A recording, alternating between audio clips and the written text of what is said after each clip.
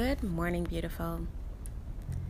I just had a conversation with a friend and we were talking about how we met and what we're doing right now, and then he dropped a major bomb on me, which is that there's a lot of things happening in his life right now, and there's a lot of things happening in my life as well. And he had a quote which just kept my mind going, and it was, easy choices, hard life. Easy choices, hard life, hard choices, easy life. And it just struck me. And I think what struck me the most was that it's so true, and second, it's unbelievable how many times easy choices are just there. It's like sometimes the hard choices are not obvious, and other times the easy choices are just really not that appealing. And we were talking about what difficult choices we had made in our lives. And what I noticed was that every time I was in a dilemma or there has to be a choice made, I thought about what would this choice first. The first thing that pops up in my mind is what does this choice mean to me? And the second thing what pops in my mind is, what does this choice mean to my environment? And it was interesting because how he thought was, first, what will this choice mean to others? And then stop there. And eventually, most of the choices, because we're so like-minded, most of the choices we would probably do the same, but our thought, the way we think about it, is so different. So I was just thinking about what were my difficult choices in my life. And at first there were just no choices coming up in my mind. I really don't know why, but there were just no choices coming up in my mind. And then it struck me. My first choice, difficult choice I had to make, was being silent. Being silent when I knew that something was up, or when I knew that something wasn't right. But being silent so I don't have to make it a big thing. You know what happens a lot of times? Because something is not right, we want to open our mouth and be like, this is not okay, this is not right, this is not fair, this is not this is not that. And in that moment, we let our emotions overrule, and we let our ego overrule. It's the easy way to talk. It's really easy to talk when you're mad. Sometimes it's not, because sometimes you just get really overwhelmed and you can't speak. But oftentimes it's so that when you feel a certain way and something isn't right, something isn't fair, it's the easy route to get all mad, scream, shout, say a lot of things. And it's the hard choice to stay silent. And I noticed that staying silent in multiple situations has helped me a lot. It has helped me to look at the situation differently. Give the other person the opportunity to talk freely. and then take all of those arguments and come back with facts. Facts, not feelings. Facts.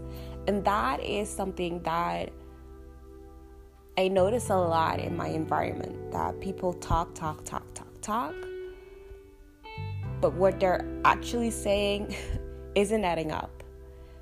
And sometimes they are even talking too much, that they put themselves in a tricky situation because they didn't think through, because they needed to talk, because they needed their ego to take the lead.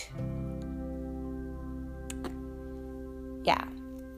So that's one thing that I noticed. And I noticed that a difficult choice for me as well is not always explaining myself. And it seems like something really small, but it's such a big one. I would love for you to just observe when you don't want something, when you want to say no, or when you want to cancel someone. Try to limit that urge to say something. No, because I'm sick. No, because I don't. Try to say no as a full sentence. No. You can feel your whole body is resisting that thing that you think, oh, I need to talk. I need to have an explanation. No, you don't. You don't. And a lot of times people don't respect our boundaries when we do that. For example, I have someone that I've known for, it's almost a year right now. I've known him for a year. And there was always, some people in your life, you don't really know what they're in for in your life. But at certain times, they do add value. And at certain times, it's nice to have them around, but not all the time. Because there's a weird tension around you guys. So with this friend, this person, it's not technically not my friend, this person, he was asking me a lot, but why don't you do that? I'm really curious why you did that. Oh, but how did this and how did that? I'm going to find out what happened. I'm going to do this. And messaging me nonstop, not respecting my boundary. And in that situation, it's really hard to not say, well, this happened. Well, that happened. Well, or to repeat yourself. So I already told him, I don't want to talk. No, I don't want to talk. And sometimes people do ask you certain questions because they really care and they just want to know if you're okay. They just want to help you. But when someone says, no, I don't want to talk, there's no question mark. There's no end. There's a period right there. And it's so easy to skip that period and make it a comma and make it an end and repeat yourself. And when you repeat yourself, what happens is that, 1, people can get annoyed. 2, the person knows that if they go through with it again and again and again, you will eventually give them what they need. Not what you need, but what they need. because it's then about them. And then you show them how they can keep approaching you. You show them that this is something that you're okay with. Actually, well, you said you didn't want to, but eventually you did, so you did want to talk. No, but you were so annoying that I eventually gave in. And I didn't do it with the friend. I ignored him. And in hindsight, I could have done something. I could have told him, you know what? I don't want to talk to you. I don't want to talk about it.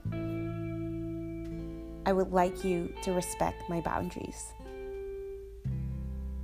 That would be perfect. But I'm not perfect. So what I did is I didn't talk.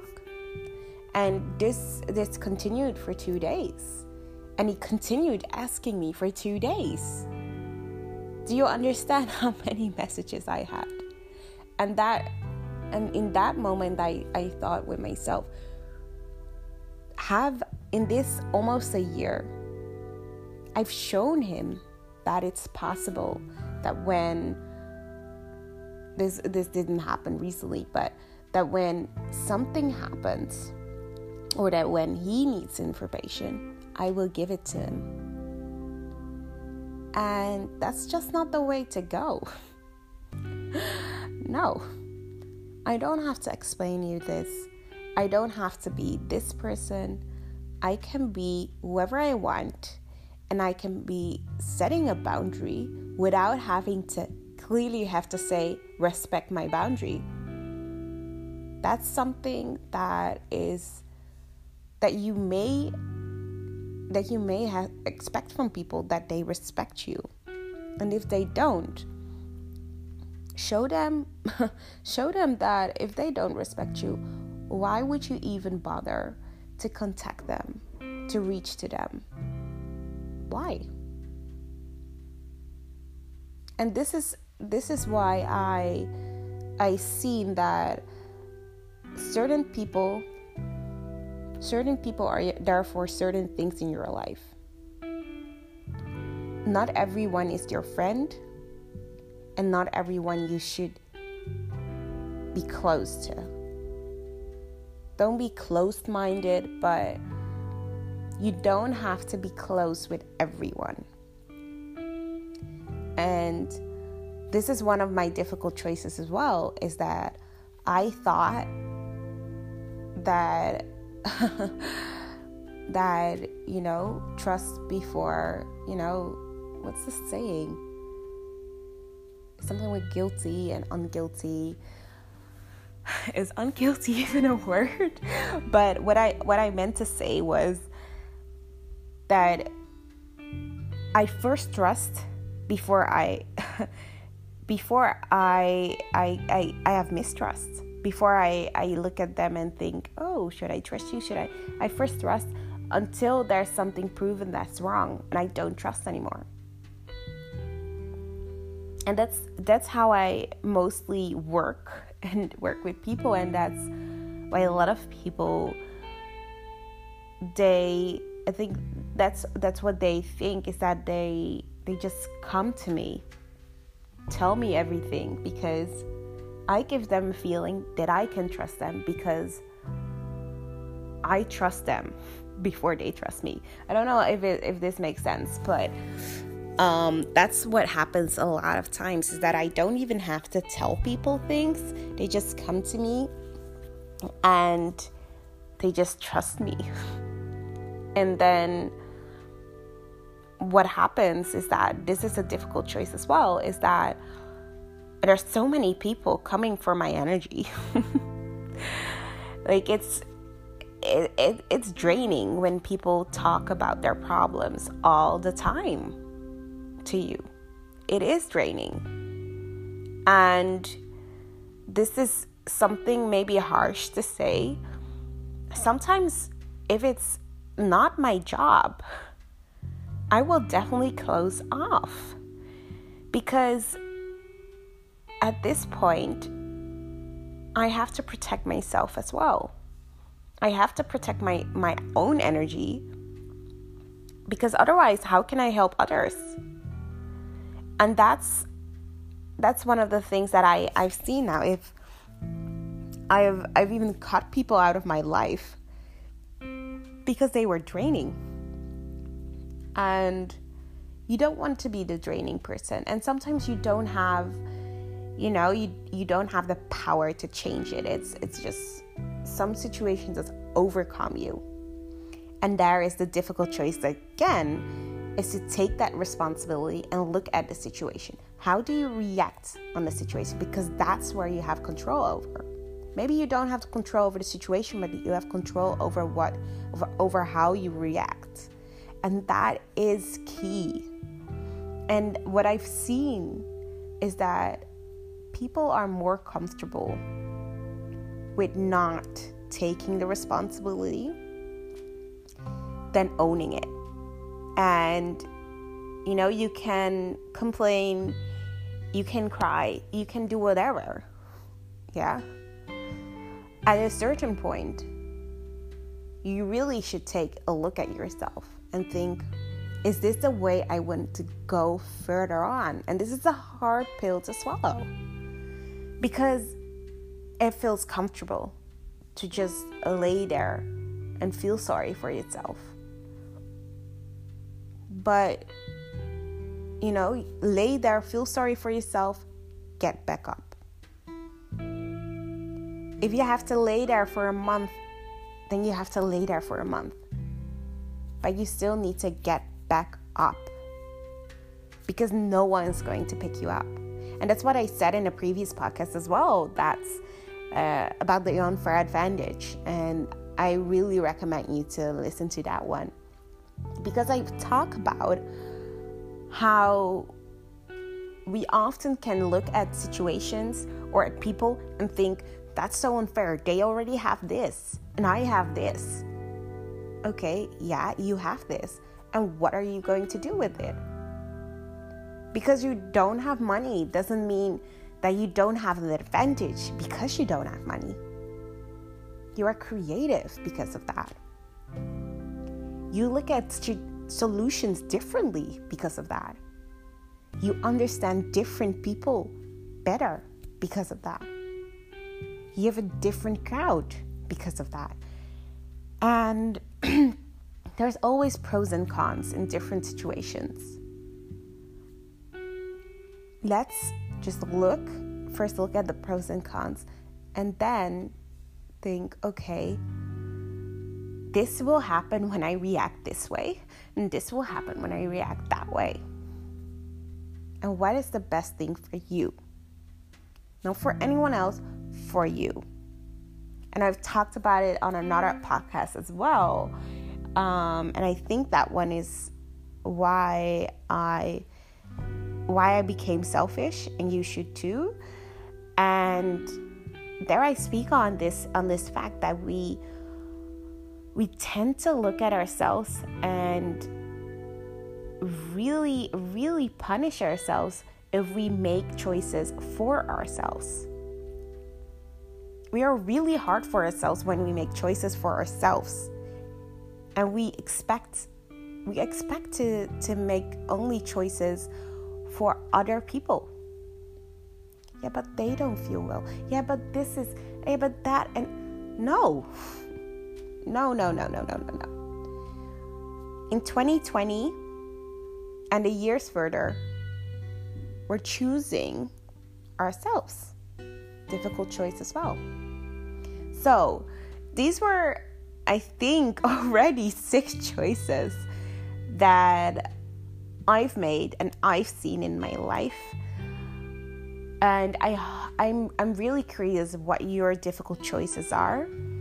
In my Instagram stories at Ayesha Noel, I share a few difficult choices from people in my community who have reacted in my Instagram stories, and it's baffling to see that sometimes we're all in the similar boat, and the difficult choices we make and we overcome, wow. That's not nothing. That's not nothing. That's really you. And I'm really proud of you for making those difficult choices so you can have an easy life and not a hard life. Because in 10 years, you will be a total evolved person, and you will be evolved and a person of growth because you made these hard choices now.